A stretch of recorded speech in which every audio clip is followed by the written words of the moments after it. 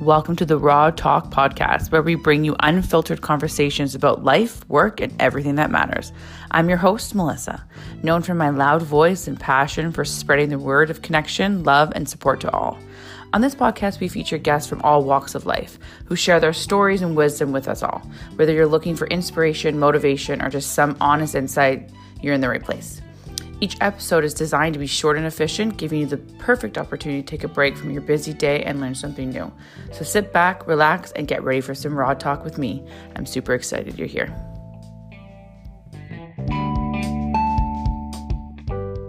Welcome, everyone. Welcome to Raw Talk podcast. We have an exciting guest today, Dave, the CEO from Grip. Welcome. Thank you for having me. I'm honored to be your first guest.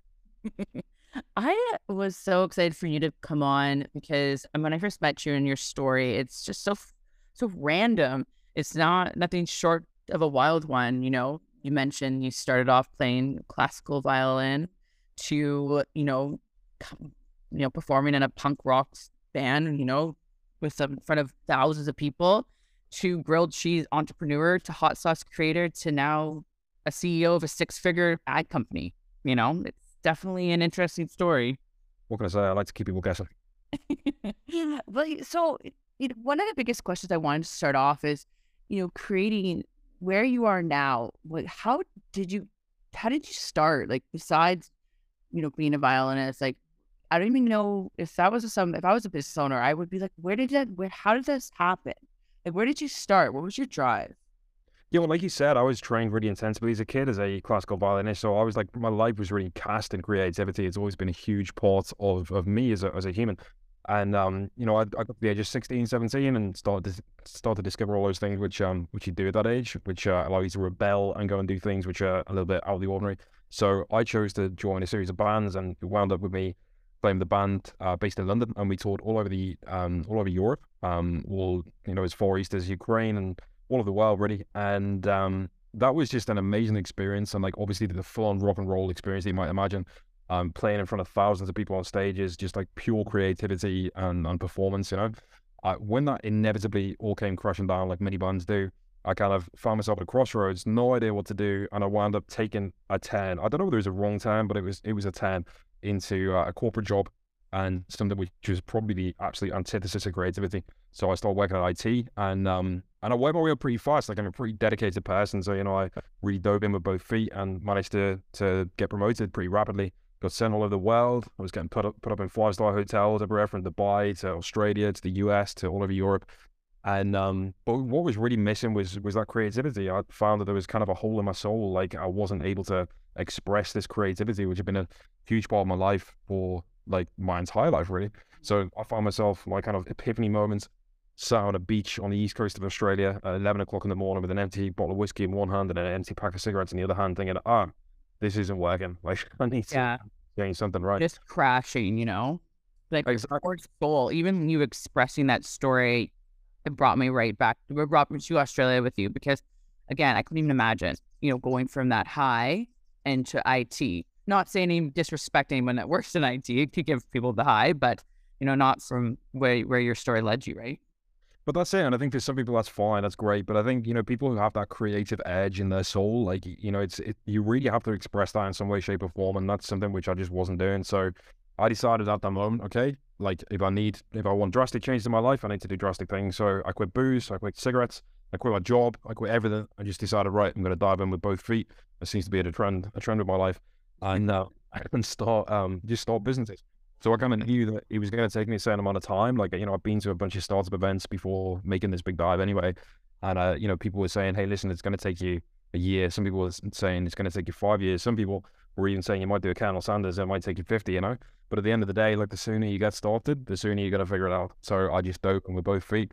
And at that point, I kind of decided, okay, I want to take advantage of this subscription revenue thing. Like, there was a lot of interest around subscription at that time, because subscription revenue, as you know, is like the holy of revenue. It's like, it's money that just keeps coming in month after month after month. Some of the biggest businesses in the world are based on that principle. So like Netflix and those kind of businesses. So I knew I wanted to take advantage of that, and I kind of had a personal interest in hot sauce. So it was like something which I thought was I could express a lot of creativity around. So I dove in and just started a hot sauce subscription box.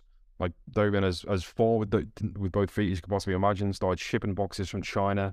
I found like eight other businesses that year. Just completely, like, in all honesty, kind of overshot. But I kind of thought I had this thing going around that, millionaires have 7 different streams of income. So I thought, okay, well, I'll just start 7 businesses. Wasn't exactly the best decision. But sound like you at all. Doesn't sound like you at all. So, but yeah, eventually, like, one of those that took off. I actually managed to sell that business within a year, and then shortly after that, I started another one, like, based on, I was just going around the internet. I had no idea what I was doing, no idea about marketing, no idea about advertising, really, like, absolutely no idea. You can't even begin to imagine how like wet behind the ears I was. So yeah, I started looking, okay, like, how can I get people's attention? Because it was hard to get attention, right? It's hard to get traffic and customers. yeah. So what can I do to get people's attention with a product? So I started looking at what people were sharing, what was getting attention on the internet, see if we could craft an idea out of that. So the first thing was subscription boxes. So Dollar Shave Club had just sold for $1 billion with a B after, I think, like a year or so of being in business. So there was a lot of PR attention around that. Unusual combinations, unusual things really drive conversation online, which on social media platforms like Facebook and Instagram, when there's more conversation, then it gets more attention, right? So the algorithm gives those posts, those things with more conversation, gives them more attention because it deems it relevant. So I knew that we needed to do something which would drive conversation and diverge opinion. And then the third thing, because we knew we wanted to do something in food, was melted cheese. Like, of all food posts, melted cheese is always the one that gets the most attention and most shared. So this kind of weird, born out of the weirdest research I've ever done in my life, this product we came up with was a grilled cheese sandwich subscription box, or a cheese toasty subscription box called Cheese Posties. And we literally, before we'd even launched a pre-launch campaign, we got featured the next day after we announced it. Literally, like, I was nobody at all. I just on my Twitter, we're going to launch this thing, and the next day we're in a tabloid newspaper, and the week after that we're in every tabloid newspaper, American TV, and all sorts of things. So what did you post? What did you tweet? Just free cheese or something? Like, I know that I'd follow. Like, what did you tweet? It was a pre-launch campaign, and the platform doesn't exist anymore because the way it's no longer compliant with the way social media platforms work. But this was a pre-launch campaign. So we were doing a Kickstarter. I already figured out by that point the Kickstarters only get attention and only work if you get a significant amount of attention up front, so a significant amount of pledges up front. So we were going to do this pre-launch campaign, which got everyone excited. So we got loads of pledges on day one, which would actually get us ranked in Kickstarter. So we did this pre-launch campaign. Literally, we just, like, mocked this up as a fake product. We didn't even have a product. We didn't have anything at all. Mocked it up and made a kind of quirky video, and then shared this online on Twitter and with a few friends. And suddenly, out of nowhere, I'm fairly confident we got the attention of one journalist who is relatively low level but very well connected. And the way journalism and PR works is often the bigger publications look to smaller publications for what to publish, and things tend to trickle up. So we just kind of struck lucky with a few things right there, and obviously we got an idea that worked, because from that point on we got waves of virality every single week and every single month for the whole time we were running that business. That is so interesting. It's just so funny. You just never know what will come if you put yourself out there, right? Like, what are the odds that you just didn't even have the product? You just you had the belief in yourself and what you could accomplish, right? And it stems from, like, that's an awesome story. But then what happened? How did you, when it didn't work out, how did you get through it? Like, what did you do after? Were you disappointed?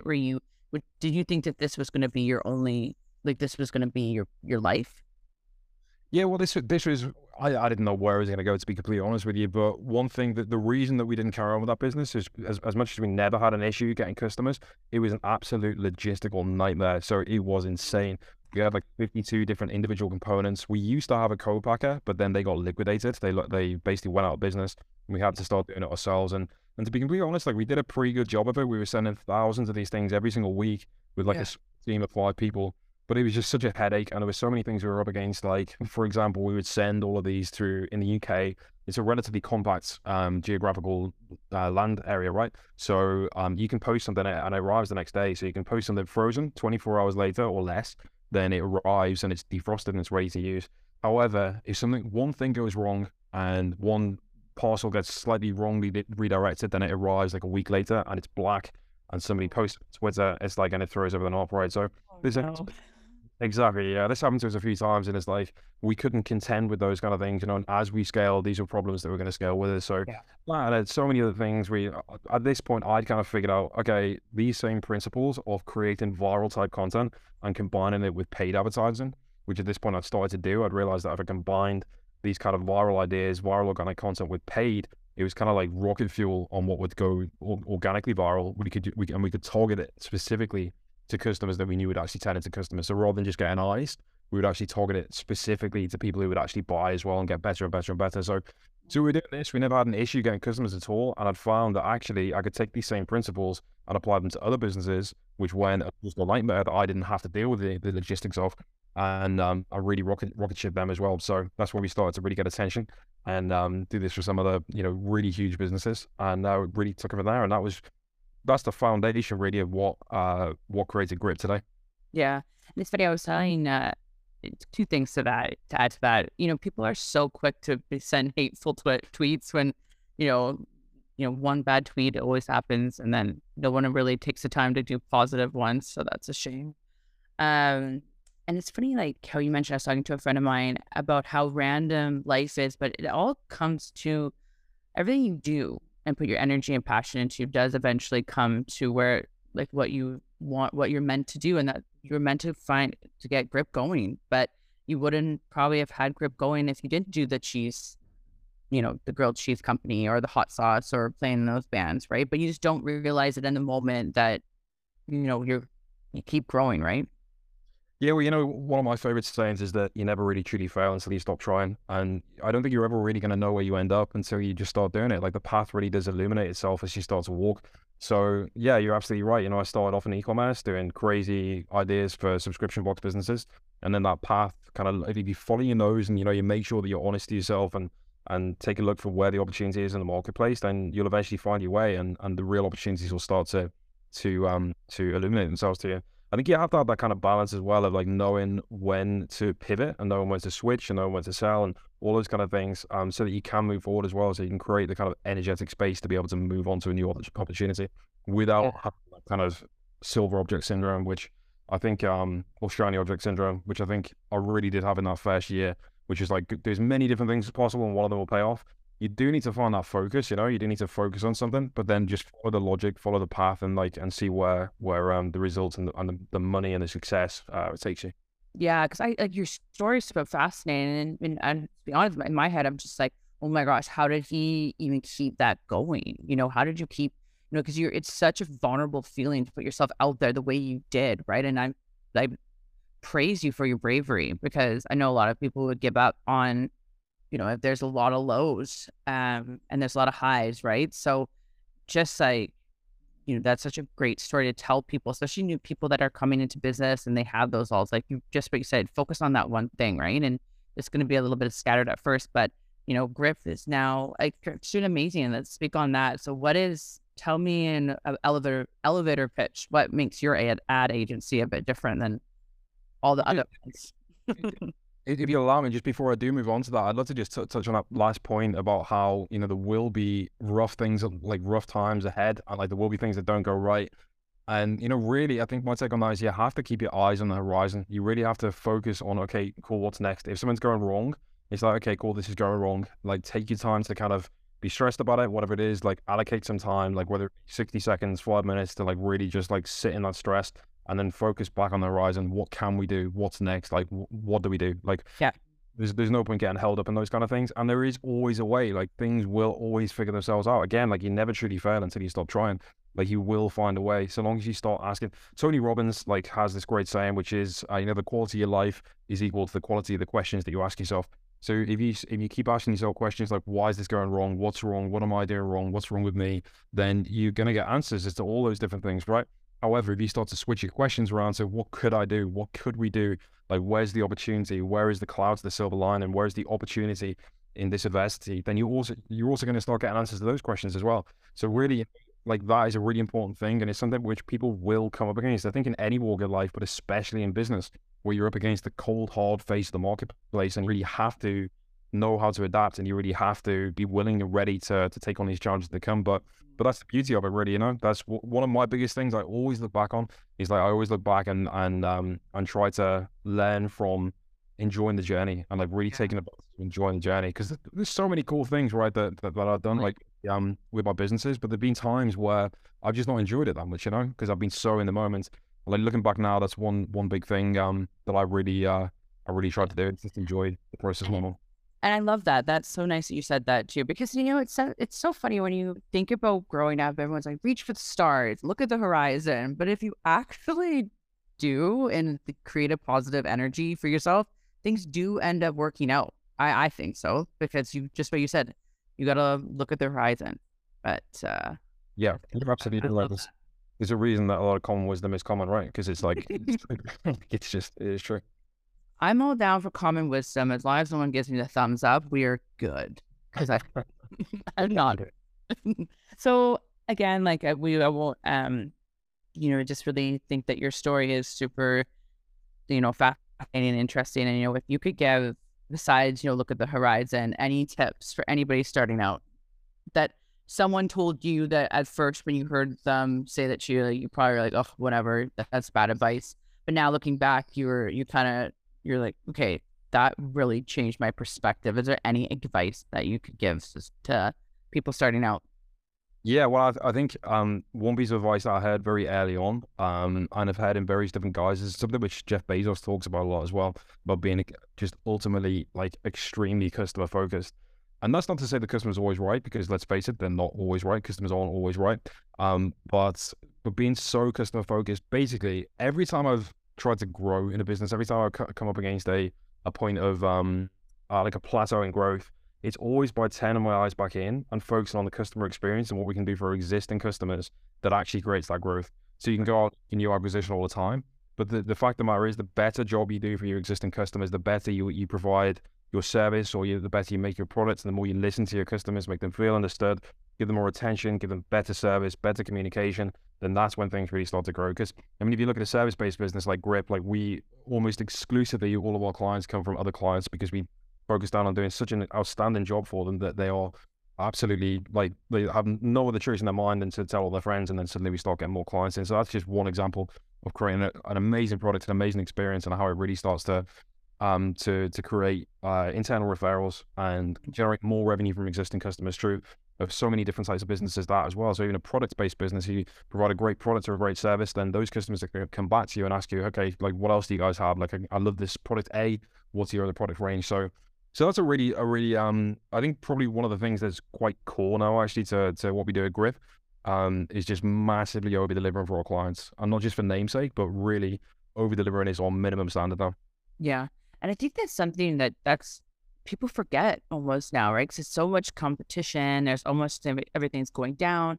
I think you like have that focus, that client focus, almost remembering that these people are human. Like this is bringing back the human connection. That's a really cool way to stand out. Okay, well, awesome. Well, I really have enjoyed you on, and I think everyone could take away some valuable recommendations, and you've been amazing for my first guest, Dave. I appreciate you. It's been a pleasure. Thank you for having me. Just so give everyone out, the Gripple details will be in the bio of this episode. And I hope you have a wonderful rest of your day, everyone. And I'm going to go make myself a grilled cheese now, because it's on my mind. Okay, thanks, Dave. Cheers, Melissa. Bye.